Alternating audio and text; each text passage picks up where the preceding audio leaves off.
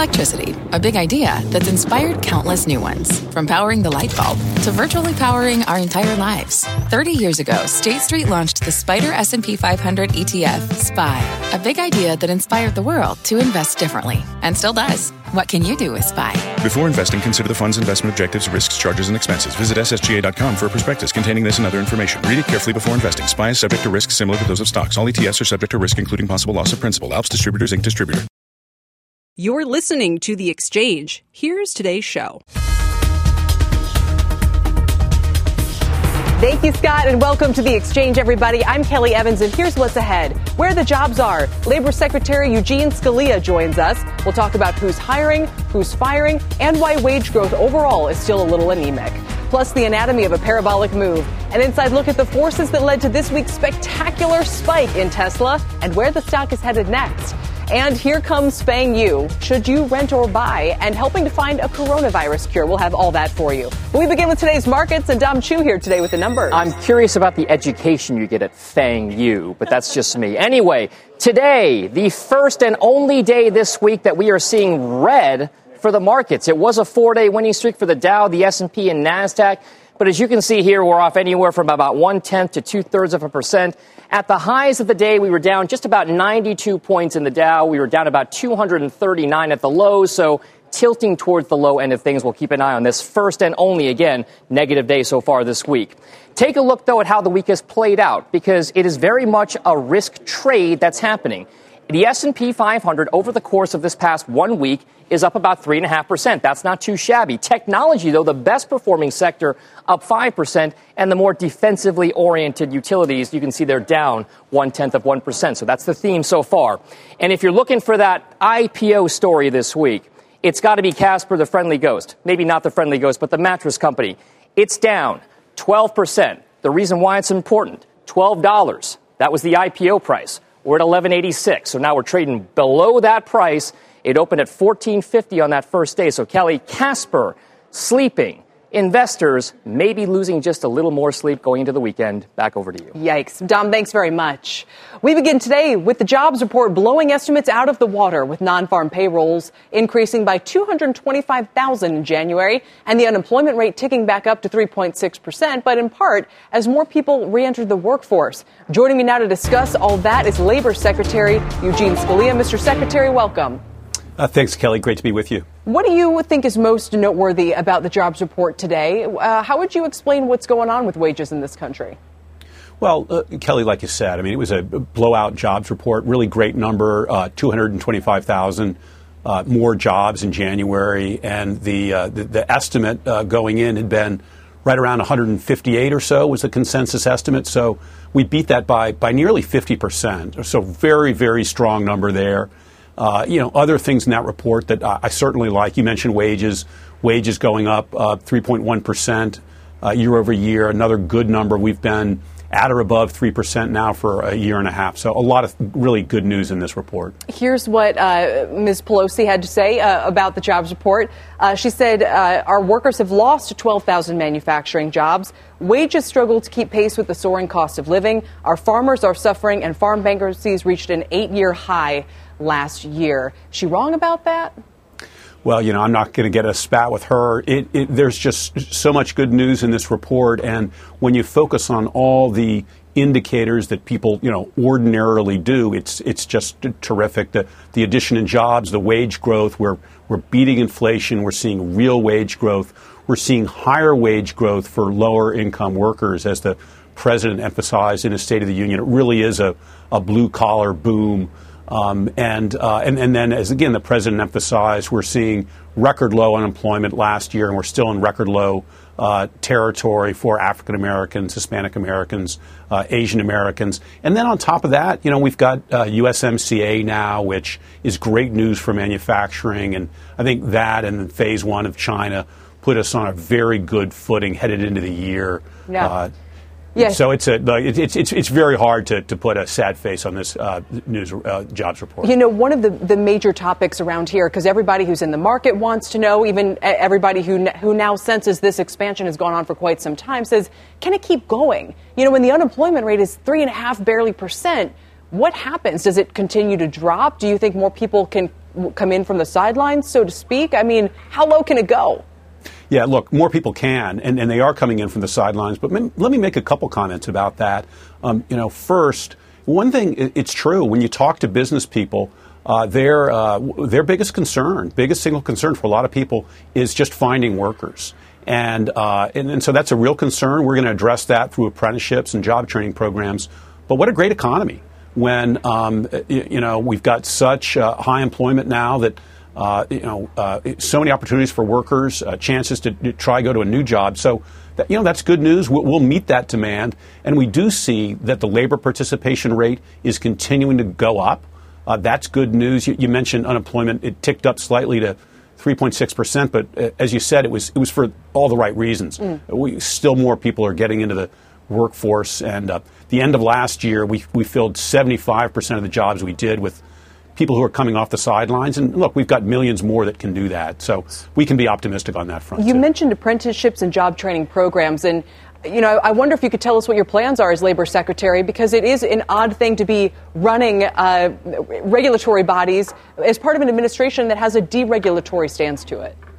Well, it's a great thing to be running this agency now when the president is so committed to deregulation, which has been really one of the principal reasons for the job market we have right now. It's been tax cuts, it's been deregulation, and the trade deals. That's why we're having this record performance. As the president mentioned, back in 2016, in the summer of 2016, the estimate was that by now we'd be at 4.9% unemployment.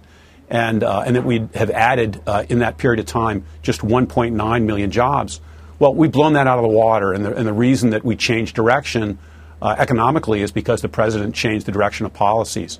So I think the deregulatory emphasis of the president has been very good news. That said, we certainly continue to have a strong enforcement program at the Labor Department, but we also recognize how important it is to workers and to business that we do the best possible job with our training programs, involving American businesses in those training programs. And we do that partly through apprenticeships, which the president has put emphasis on.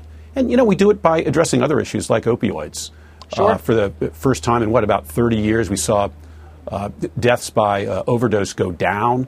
That's good news for, so many Americans in their personal lives, but it also is hopeful news from the perspective of the job markets and being able to overcome this opioid problem and bring more people back into the workplace. One quick final point. Do you see a shift in where people are working and living? In other words, are we moving from cities like San Francisco and parts of the Northeast, especially after the Tax Cut and Jobs Act, to places further south, second, third tier size cities and things like that? What's the most notable migration effect that you see playing out so far?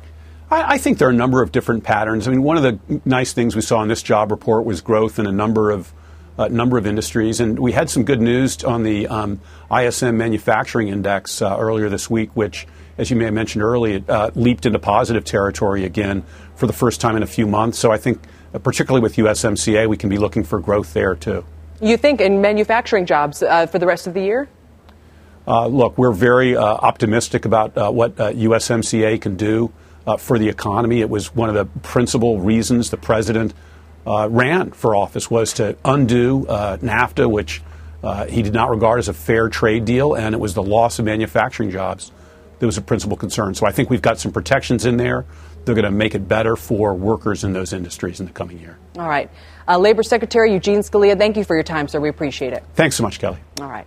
Now, stocks are sliding despite that strong jobs report today. Why? The market's refocusing somewhat on the economic impact of coronavirus. In fact, the Fed this afternoon just said the coronavirus is a new risk to its outlook in its latest monetary policy report. For more on what this all means for stocks and the economy, I'm joined by Barry James, president of James Investment Research, and Jason Brady, CEO of Thornburg Investment Management.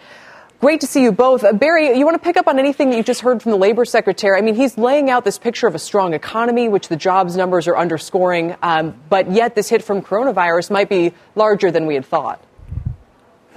Well, it is a concern in the short run. MarketWatch did a great study going back to the 80s on about 12 different epidemics.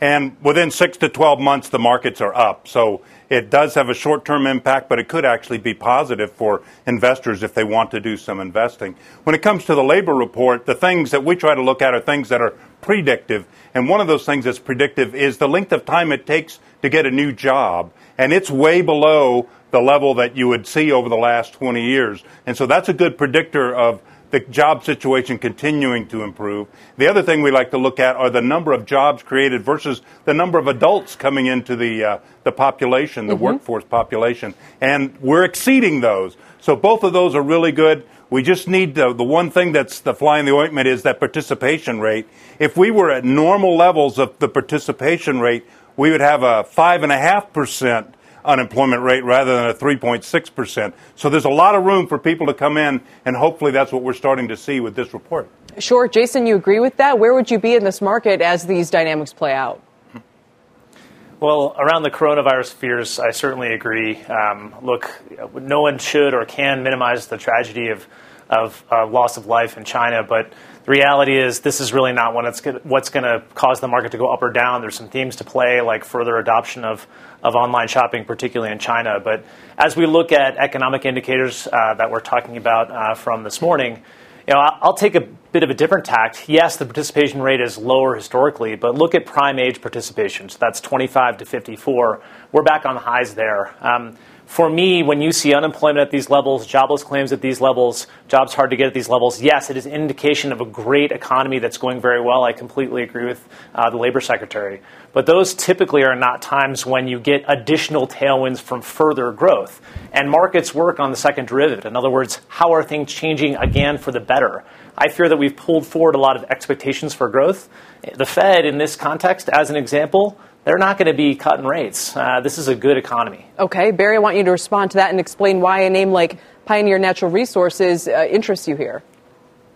Well, I think you got to go to places that aren't in the popular vernacular right now. Pioneer, of course, Permian Basin, oil and gas. They're cheap on a long-term basis. Their earnings are better than their peers, and they don't have a lot of debt. We also like some companies like Radian in the financial area with home ownership. I think the wage increases and so forth will be very positive there. And then we also like Mastech, which is kind of infrastructure. And we think there'll be something done this year in terms of infrastructure in Washington, and that should be positive. Yeah, and we own all of those in our Golden Rainbow Fund, by the way. Well, you're going to have to be waiting a long time for that pot of gold, maybe. We've had infrastructure week after infrastructure week, not much to show for it. Quickly, Jason, before we go, your picks are in China, Alibaba and Tencent. Why should investors go in there now? Quickly. Look, so first of all, they're beaten up, but you're going to see a lot of adoption, further acceleration of adoption of their services. Gaming's a clear trend for Tencent and Baba, online shopping. That's just going to be something that the adoption rate there accelerates because of these fears and because people are confined. Right. So just look for that to continue to go. Both of you taking the long-term view. Gentlemen, thanks. Good to see you. Jason Brady and Barry James. And don't go anywhere. Here's what's still ahead on The Exchange. Coming up, China is coming under fire from its own citizens for ignoring early warnings about the coronavirus. The details and the fallout. Plus, forget Fang. Now it's Fangu.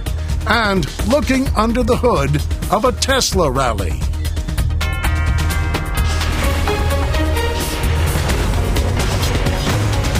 This is The Exchange on CNBC. What's on the horizon for financial markets? At PGIM, it's a question that over 1,400 investment professionals relentlessly research in pursuit of your long-term goals. Specialized across asset classes, but united in collaboration, our teams provide global and local expertise. Our investments shape tomorrow, today. Pursue your tomorrow with PGIM, a leading global asset manager.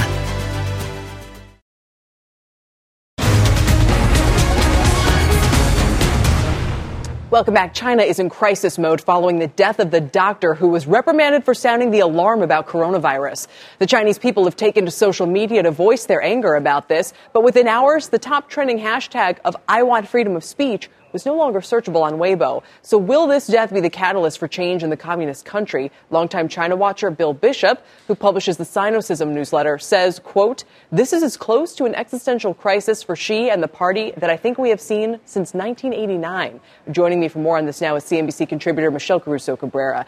Great to have you here, and it's significant to hear somebody like Bill, and he's not the only one saying this. Why is this seen as posing such a challenge to the leadership? So let me say first, I've read Bill Bishop's Sinocism column for years. I would never call him alarmist. I would call him highly analytical. And what he's saying there is this is the worst threat to the Communist Party since Tiananmen Square. Right. That's what happened in 1989. So when he says it's significant, I'm not surprised. This is a huge crisis, bigger than others that we've seen in the past that have caused a crisis of confidence in the government. And there was a 2008 earthquake that the government was highly criticized for, that we still don't know how many thousands of people died. There was a high-speed train incident that also really got to the credibility in 2011 of the bureaucratic system there. But those were isolated in places and to certain sectors of society. What's happening with the coronavirus is the entire country is shutting down. So every single person is affected. And now you have this event with the doctor who died, who tried to warn everyone. Absolutely. Was shut down by the government, criticized by the government. You now have a face to this. It reminds me of, say, the Arab Spring, which started in Tunisia, where you had a face, where the fruit seller was right, so upset. Yes. Yeah. Mm-hmm. How would you say it? Set himself on fire, yeah, right? Because his fruit had been taken from him by a bureaucrat. Right. That was a face that really catalyzed a protest. So still, it feels strange to talk about a challenge to the communist leadership, which has solidified and concentrated its power since Xi came to power in 2012. Now, people will point to the response to the initial outbreak of the flu and say, look, the government knew there was something spreading. They still let these massive Lunar New Year celebrations going on. They still let people leave this city and this province before and spread it around the world really before cracking down. So I guess for a communist party that prides itself on competence, this seems to particularly undermine that message. I just don't know how you could possibly talk about a challenge to the power that they hold on this country. And it's almost impossible to know from here, right? And it's also impossible to know.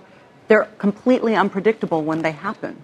People have been predicting the downfall of the Chinese government for a very long time, right, and yet they have managed to survive. So will this be finally the moment? No. But when you hear longtime China watchers who don't say these things very often, clearly this is significant. What kind of response should we expect now from the leadership in order to indicate to the people there, to the world? I mean, other than the typical censorship moves that we've seen, how might this play out? So it's a very good question because now it's way beyond their borders at this point. I know someone who lives in Hong Kong, a former producer who used to work here at CNBC, and we stay in contact. He sent this video that was shot today. There are now empty shelves in Hong Kong where people are hoarding rice, they're hoarding toilet paper, they're hoarding tissues, etc. That is because there is panic about the supply chain happening in all of Asia. Yes, China controls Hong Kong, but up until recently, it was one of the most free market places that you could find in Asia. And the fact that you are seeing this kind of panic in places like Hong Kong, in Mongolia, they've shut down the border. Now they're worried about whether or not they're going to have food throughout the winter. Right? You're having a very, very large impact across that region that I'm not sure the Chinese government has the ability to handle, and the bureaucracy has the ability to handle. Remember how we struggled in the wake of Hurricane Katrina, sure, a much smaller area, right? In theory, with an organization that existed, FEMA, presumably to do for this only purpose, that, right, and still couldn't manage it. It just strikes me this is not as difficult an issue as sort of the illnesses and the loss of human life, but the bigger threat to China long term is the dislocation of the supply chain to other parts of the world. And if you were a supplier who was already upset by interruptions and delays because of the trade talks and the tariffs, well, now comes this new threat. And I wonder if that adds insult to injury to some extent and makes people say, I better make sure that I'm sourced out of China so I don't have those empty shelves you just showed. Yeah, I think distributors have long been thinking about should there be some redundancy in their supply chain so that way they don't get in trouble like this. I think what they discovered, though, during the trade war is there aren't many choices, sure, right? There's just not a lot of capacity in places like Vietnam, for example. Bangladesh does not have the know-how when it comes to high-quality manufacturing. So we're really stuck in a hard place if the supply chain is shut down for a long time. Yeah, great point. Michelle, thanks. It's good to see you. We appreciate it. Michelle Caruso-Cabrera. Coming up, luxury retailers are also feeling the fallout from coronavirus. We'll look at who's the most impacted by it and how much worse it could still get. Plus, biotech company Illumina is playing a key role in understanding and managing the virus. And the company's chief medical officer joins us live to talk about what they're doing and where we stand on that front. A reminder, you can always watch or listen to us live on the go on the CNBC app. The Exchange is back in 2. This podcast is supported by FedEx. Dear small and medium businesses, no one wants happy customers more than you do. So you need a business partner just like you. Like FedEx, who understands your passion for serving your customers because they have the same commitment towards you. That's why FedEx offers you picture proof of delivery, packageless and paperless returns, as well as weekend home delivery to 98% of the U.S. on Saturday and 50% on Sunday. See the FedEx service guide for delivery information. What's more, FedEx Ground is faster to more locations than UPS Ground. Trust FedEx for timely deliveries. See what FedEx can do for your business. Absolutely, positively FedEx.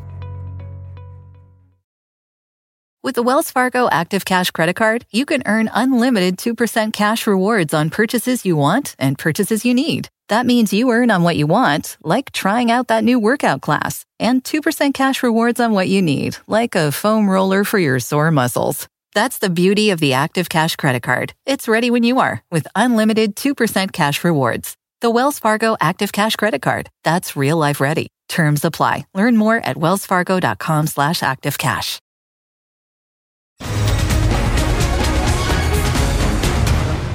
Welcome back to The Exchange. Here are some of the movers this hour. Shares of Pinterest are up nearly 13% after they beat on the top and bottom line and gave upbeat guidance for the full year in their earnings report. Average revenue per user coming in stronger than expected as well. eBay shares are under pressure after New York Stock Exchange owner Intercontinental Exchange said it's no longer interested in exploring deal options with that e-commerce platform. And shares of Wynn are also lower on an earnings miss. The company says it expects to lose $40 million in Macau over the next 2 weeks with casinos shut down due to the coronavirus. And now let's get to Sue Herrera for a CNBC News update. Sue. Thank you so much, Kelly. Here's what's happening at this hour, everyone. The defense calling its first witness in the rape trial of Harvey Weinstein. Cognitive psychologist Elizabeth Loftus telling the jurors as memories fade, people become vulnerable to post-event information, including media reports that can distort what they can remember. Trees toppled on top of houses in South Carolina as the National Weather Service investigates whether a tornado touched down. Their crews were on the ground today surveying that damage. French President Macron advocating a more coordinated European Union defense strategy in which France, that bloc's only post-Brexit nuclear power, would hold a central role. He set out his country's nuclear strategy while addressing military officers graduating in Paris. And University of Michigan researchers polling over 1,000 adults in their 50s and 60s. More than a quarter said they were worried about being able to afford health insurance in the coming year. But that number increased to half when they looked ahead to retirement. You are up to date. That's the news update this hour. Kelly, I'll send it back to you. Okay, Sue, thanks very much. Now here's what else is ahead on The Exchange. Ahead, Canada Goose is losing some of its feathers. Forget Fang. It's all about Fangoo. The Chevron CEO makes his case for why his industry isn't tobacco and how Illumina is helping to find a cure for the coronavirus. It's all coming up on The Exchange.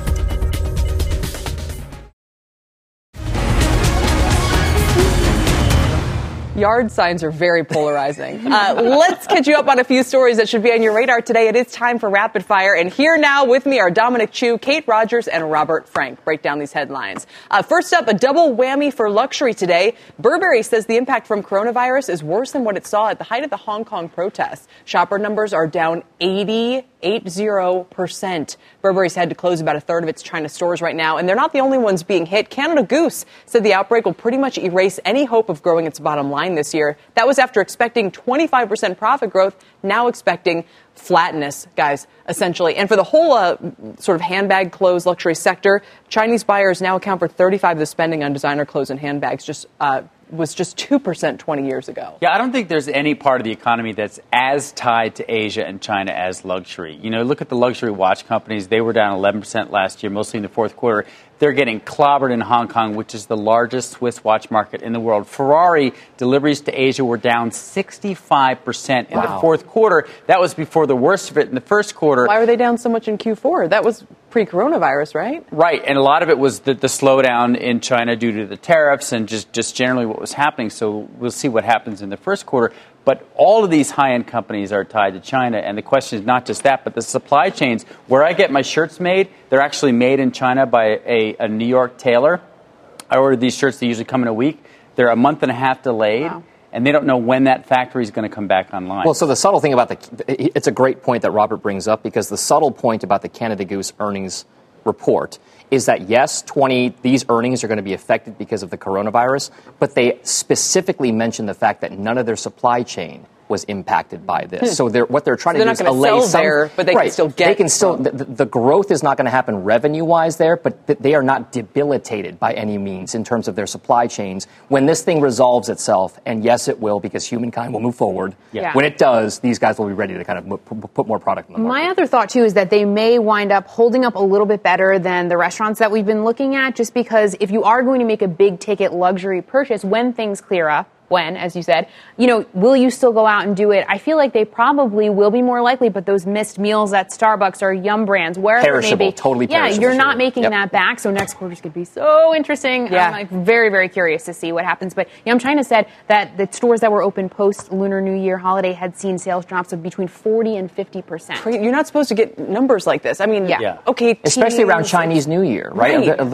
This is supposed to be a commerce-centric holiday for the entire region. It's scary. I don't know if we still have it, but that footage at just in Solomon show, when we were talking to Michelle at the last block where Hong Kong shelves are empty, because everything is sourced from China and it's just not there. I mean, I don't know what refills those shelves. Yeah. You're talking about people reacting to the sense that they're not going to have product and potentially creating a situation. There they are. So here's what I would say. Where there's not going to be anything for weeks. The argument there, if you want to take the counterpoint in this whole thing, is that if supply chains are in fact not being impacted by this, and this is strictly a sales issue. Yeah, but I think they are. I really think they are. Okay, there might be. Categories. But there could be a pushback effect, right? So that all of this stuff that's not happening now will be made up for once the production starts to ramp up again, and then you get that boom again, right? But you don't get it. The comparables are going to be easy at this point if you have a situation like this. True. No, it's going to be multiple quarters of figuring this out. We don't even know right now if it's over. But let's move along. Talk about Uber, which just had some earnings. And should it be added to FANG? That's what tech analyst Mark Mahaney from RBC Capital Markets thinks. Shares of Uber are up about 10% right now after its better than expected results. That's its best day yet as a public company. The CEO sat down with Andrew Ross Sorkin this morning with an update on when he expects Uber to turn a profit. Listen. If you look at our plan for 2020, for every dollar of revenue growth, especially from Q4 to Q4, we expect to drop 50 cents to 55 cents to the bottom line. We think that's absolutely doable to get to profitability by Q4, but at the same time, make the kinds of investments that we want to make. So, Dom, you're joking it's FANG-U or FANG-U. I don't know. FANG-U. I think it should replace Netflix in FANG because Netflix has really gone, it should be, I guess it would make it foggy. So, I mean, I guess if you want to look at all of the additions and deletions to this quasi whatever index we talk about with FANG. There is an ETF now. There's an ETF, fair enough, there is. But this notion about what is going to be driving the sentiment or the overall kind of feel or connotation around technology/communication services. There's no doubt Mahaney's got a point, because Uber is one of those companies that has been indicative of a new economy, a new paradigm. But it's been a terrible investment. I understand. This is so fascinating. It's like it has one good day and suddenly it's going to be, the biggest investment of the decade. But it was really encouraging to hear how disciplined he was this morning about the strategy. And look, I think we all use Uber. We all realize what a great product it is, and I think we would continue using it if it were a little more expensive. Oh, we already are using it. Yeah, exactly. And so I expensive. think the ability to flip that switch is not easy, but I think it's more doable than we thought maybe 6 months ago or a year ago. Well, and Mahaney's also talking about the food delivery sector, which is where I tend to pay a lot of attention to Uber Eats. And you see restaurants like McDonald's moving beyond these exclusive partnerships with Uber Eats because they need to work with DoorDash and Postmates or whoever it may be to continue to grow. And Dara was saying we do need to grow and consolidate in the sector. So clearly RBC thinks Uber will be one of the companies that's left standing. And he survives. All of this. And he didn't rule out, like you said, look, we're going to be number one or number two. We're going to be number one in that sector, or we're not going to be in that sector. I have an idea. Starbucks, I think, is a technology company. How about, and Google is now Alphabet. What's the acronym? Here's the new acronym. Snafu. I like it. That is a snafu. Snafu is pretty good. Speaking of snafus, this is just personal opinion, but let's talk some ESG because it's one of the hottest trends in investing right now. It's got record inflows last year, but it's come under fire as 8 of the biggest 10 U.S. sustainable funds are invested in energy companies, according to the Journal. We say all this why? Because Chevron CEO Michael Wirth responded this way about investors' concerns who have compared oil to, say, tobacco this morning. Take a listen. Now, the reality is the world runs on the energy system that we have today. And I think the comparison to tobacco is actually not an appropriate one at all. If tobacco use were ceased today, I think the world would be just fine. If we ceased use of all hydrocarbon products today, the world would not be fine. Smokers would disagree with that. Yeah. Right. So here's what I would say. A lot of this, one of the interesting points, we interviewed Kate Richard, who is one of the great young energy investors here in the sector, in the industry.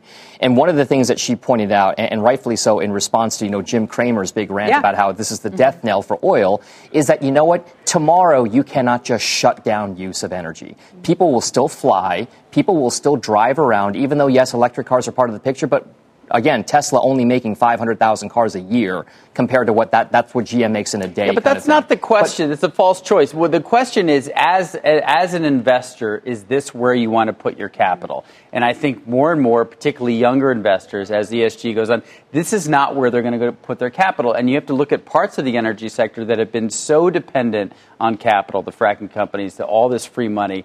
And you just start to wonder what's going to happen to that industry if the capital flows slow down. Here's my thing, and bear with me because we have a short amount of time. But if you have people of means who are choosing not to invest in cheap oil and gas, that raises their cost of capital, arguably raises their 100%. Cost of doing business, arguably raises the cost of oil and gas, which means for the lowest income people in this country, it's less affordable. That's a big problem. So if you're saying, I'm choosing to divest from oil and gas, thereby making it more expensive. It's making it worse. For somebody who depends on these cheap energy sources. It's not an exact cause and effect, but it's going to play out some way because unlike tobacco, you don't have a choice to just say, I'm not going to use oil and gas, I'm going to use solar, I'm going to use renewable. Guess how much that costs especially on you. the lower income side. So I would say this. There's also a point being made right now that the investment side of things, we're looking at it from a singular focus and angle. Capital appreciation. Some people look at this as an income stream or a measurement. It's dividends, it's cash flows, pipelines do that kind of, they serve a purpose, and that purpose isn't going to go away in the next 1 year or 5 years. But we know people are going to stop investing, and it's going to be so interesting to see what the real world effects are. And these companies are probably trying to reinvent themselves to even prevent that in the first place. It's also going to raise the cost of doing business. We must move on. Let's talk back to the jobs report this morning. It was gangbusters, as you saw. And we also talked about some of the issues in China. Here's where those two stories intersect. Furniture manufacturing is making a comeback in this country, but facing the problem of more jobs than workers available, Kate. So, again, this is kind of like every macro trend coming together, in a big way. Yeah, that's right. Since the year 2000, the number of workers in furniture manufacturing in particular was basically cut in half. But it's started to tick back up, particularly around certain things like custom upholstered sofas or armchairs, because importing that type of furniture just takes too long. And so we went to North Carolina, Hickory in particular, the furniture capital of the world, and basically they're trying to recruit younger workers to come and do this work. And so there's the Catawba Furniture Academy. And basically, you go there for 9 months, you learn a skill. They have graduated over 300 students. They have a 100% job placement rate. You're guaranteed a job. You can make up to $30 an hour if you have experience. But part of this larger story that we keep talking about is changing the perception of modern manufacturing. It's something the National Association of Manufacturers has really made a big push into. They've got about 500,000 open manufacturing jobs across the country. This is just one, small part of that. But it's all about getting younger kids involved and this is one great way to do it. How much does it cost for that 9 months? It's about $600, depending on $600. Wow, return on education investment, right? Yeah, sign me up, right? Seriously. That's so fabulous. And the Academy is basically 5 legacy furniture companies in that area have all teamed up to work with the school to design the curriculum. The community college it's at had a course for years, but it kind of fell out of favor because there were no jobs, especially during the recession. Now, as it's made a comeback, they've got more jobs than workers, which is, a good and bad problem to have. Sure. I know, and $600, that beats $60,000 a year. A year, yeah, for a liberal arts education. Nothing. You wouldn't get your furniture job. And some of these people get jobs before they even graduate. We went to Bassett Furniture, and they had one seamstress who already had a job, just turned 18, graduated from the Academy, or soon to graduate, and she already had a career. Love it. Feel good story of the day, Kate. Thank you. Actually, thanks, everybody. Dom Chu, Kate Rogers, Robert Frank. Now, the novel coronavirus has infected more than 31,000 people. We're going to get an inside look at the race for diagnostic tests and vaccines next. As we head to break, here's a look at the top ticker symbols on CNBC.com right now. Tesla hanging on to that gold medal position. Uber in second place today, the 10-year, and Apple round things out.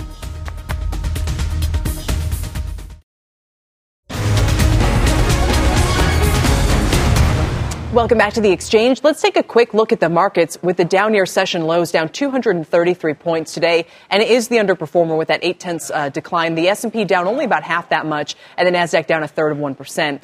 Meanwhile, the death toll from the coronavirus now tops 630 people, and there are more than 31,000 cases worldwide. The hunt for both diagnostic tests and vaccines is well underway, and Meg Terrell joins me now with a look at who is leading this charge. Meg. Oh, that's right, Kelly. Companies are jumping in across the board to work on identifying potential drugs, developing new vaccines, and rapidly working to make more diagnostic tests available. Another key task for companies in this space is helping to better understand and track the novel coronavirus. And that's where genetic sequencing giant Illumina can come in. The company says its sequencers have been used to identify the genomic profile of the virus, which is the first step to developing diagnostic tests and ultimately potential vaccines. Its technology could also play an ongoing role in detecting new mutations in the viral genome and to provide confirmatory testing where results are inconclusive. The company said late last month it was actively working with public health labs in China to help with testing protocols and training. And joining us now with more is Dr. Phil Febo, Illumina's chief medical officer, to help us understand the role that the company can play in China. And Dr. Febo, tell us a little bit more about what you guys are able to contribute here. Well, thanks, Megan. It's great participating today. As you said, it's remarkable that within a month of the first case being reported to the WHO, the full sequence of the genome of the virus was published in the New England Journal on January 24th. This really lets investigators and public health entities across the globe identify the virus, be able to develop diagnostic tests that can be distributed broadly to really understand the pace at which the virus is spreading, understand who's infected. Sequencing can have multiple impacts. First, on patient care, really understanding if a patient, confirming positive cases with definitive evidence, and also identify if there are other infections going on. We are in the middle of influenza season. Second, we can help public health officials track this virus. Is it changing? Is it becoming more virulent? Is it changing in a way where our antiviral therapies or our vaccines may not work? And finally, we're establishing workflows so that we can really understand broadly viral infections, because this type of epidemic, unfortunately, is just something that we have to be ready for now. Well, you said last week that you were working with folks in China, public health labs there, to try to help them use your technology. I mean, even in just the last week, things have changed so dramatically. How much are you able to even get into the country to send things into China and to be able to actually make headway there in helping?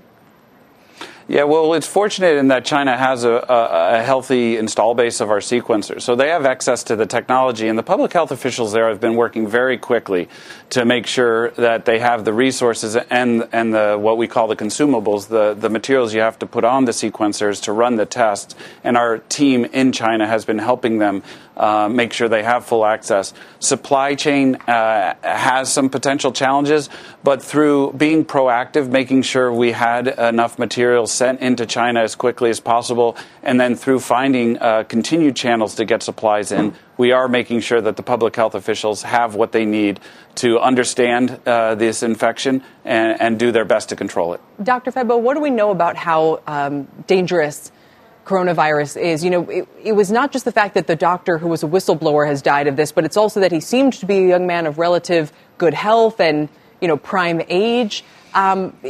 Should we be alarmed about this, about the deadliness here or not?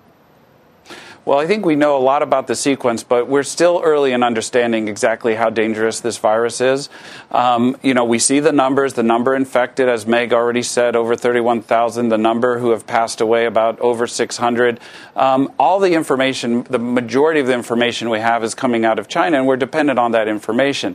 So I think it's still very early. What we do know is that we have seen young individuals die. The death in the Philippines was a 44-year-old gentleman. We know that was a complicated infection that also had a bacterial pneumonia involved. And so part of what we have to understand is, are people dying of the virus? Are people dying of co-infections? And it will take more time to understand that. Can you help us also put into context the importance of knowing whether a virus mutates? Right now, the World Health Organization says it doesn't look like there's evidence that this virus is changing. Tell us why that's important. Well, it's important because that change can lead to more greater infectivity or greater virulence, meaning more people could die of the virus. And it also has implications on therapy. Do the antiviral medications work? Are mutations in the areas that the vaccines recognize? And will they become less effective?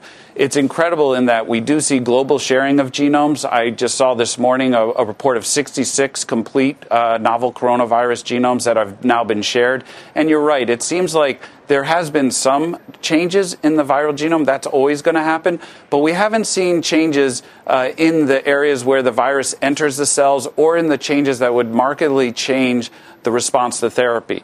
But again, I would stress it's still very early, and we have a lot to learn before we can feel fully comfortable that's the case. And we're dependent on that information coming out of China, like you said, an additional complication. Dr. Febo, thank you so much. Meg Terrell, we really appreciate it. For more on the coronavirus, do tune in to CNBC's special report, Outbreak Coronavirus. That'll be live tonight at 7 p.m. Eastern.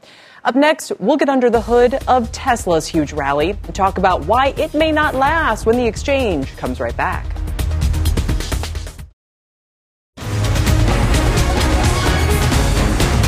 Welcome back. Tesla's wild rally has captured the fascination of investors of every stripe. But what exactly has powered the stock's acceleration to these dizzying heights? And importantly, can it keep going? Here to take a look under the hood is John Spallanzani. He's Director of Market Intelligence and Portfolio Manager at Miller Value Partners. John, welcome. Hey, this has been just a phenomenon across the street. So you have several reasons why it wasn't just a short squeeze. What are the factors here that you think has pushed Tesla up so much this week?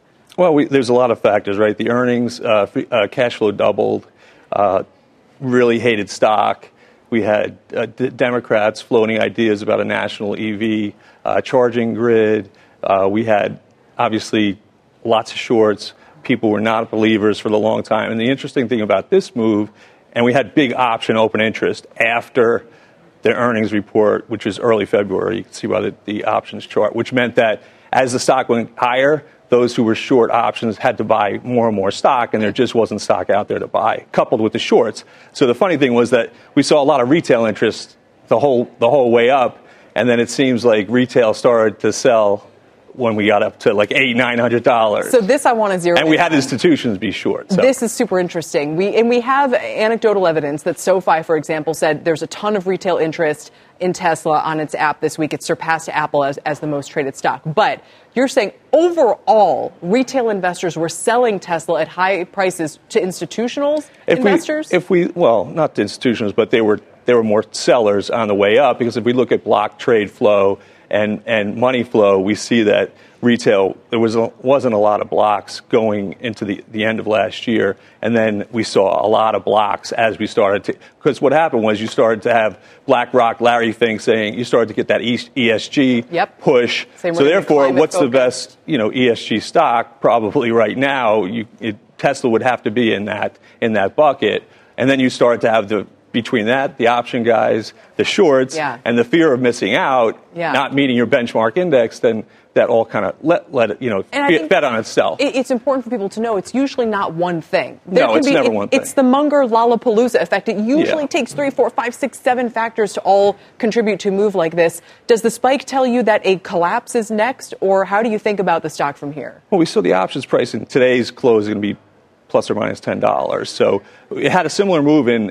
2013 when the stock was at 50. Again, everybody hated it, went to 300, and then retraced back to 150, and then stayed in the trading range for a little bit. So really, we were at 900, 950. If we retrace back to 450, people should be aware that it could do that. Would you get involved then? Would you be a buyer? We actually had been a buyer of the bonds, but this is the type of technology that we like. Network effect, right? Mm-hmm.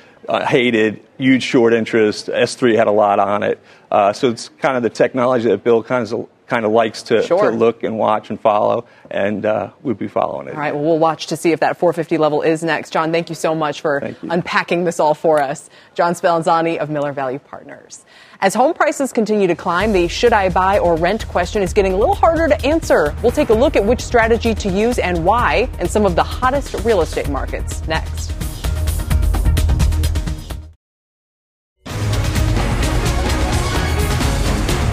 Welcome back. It's getting more expensive to buy a home in this country, but rents are rising too. So it's getting trickier to know which is the cheaper alternative. And a new report tries to give some answers. Diana Olick has them for us. Diana. Kelly, mortgage rates are very low, but the competition for homes is fierce and rents are not easing up either. So the cheaper option, of course, depends on where you live. So the nation's top 50 metropolitan areas are almost evenly split, according to a report from C.J. Patrick Company and First American Data Tree. It looked at all the costs of renting and owning, and for the own side only, looked at the lowest quarter of the home price scale where first-time buyers would be. Now, cities in the Midwest and South favored owning. Memphis had a monthly rental cost of $914, almost twice what it costs to own. Oklahoma City, St. Louis, Tampa, Atlanta, Miami, and New Orleans, all cheaper to own. Cities in the West, though, dominated the markets where it's cheaper to rent, and that's because home prices there are so high. California claimed 4 of the top spots, also Salt Lake City, Portland, Providence, Seattle, Sacramento, and Denver. New York City, Kelly, just about the same as Denver. I'm moving to Memphis. I mean, that's got to be pretty inexpensive housing, Diana. Yeah, absolutely. I mean, it's all based on the median prices of homes, but you really have to look at the rental stock. We're seeing so much more come on, and we're seeing so much more demand for rent. That's what's really changing the equation. We thought rents would come down. They really haven't yet. That's a great point. Diana, thank you so much. As always with real estate, it's local. That's our Diana Olick for us today. And thank you for joining me here on The Exchange. You've been listening to The Exchange. Make sure you're subscribed to get each episode every day. Same time, same place. This podcast is supported by FedEx. Dear small and medium businesses, no one wants happy customers more than you do. That's why FedEx offers you picture proof of delivery, packageless and paperless returns, as well as weekend home delivery to 98% of the U.S. on Saturday and 50% on Sunday. See the FedEx service guide for delivery information. FedEx Ground service is also faster to more locations than UPS Ground. See what FedEx can do for your business. Absolutely, positively FedEx.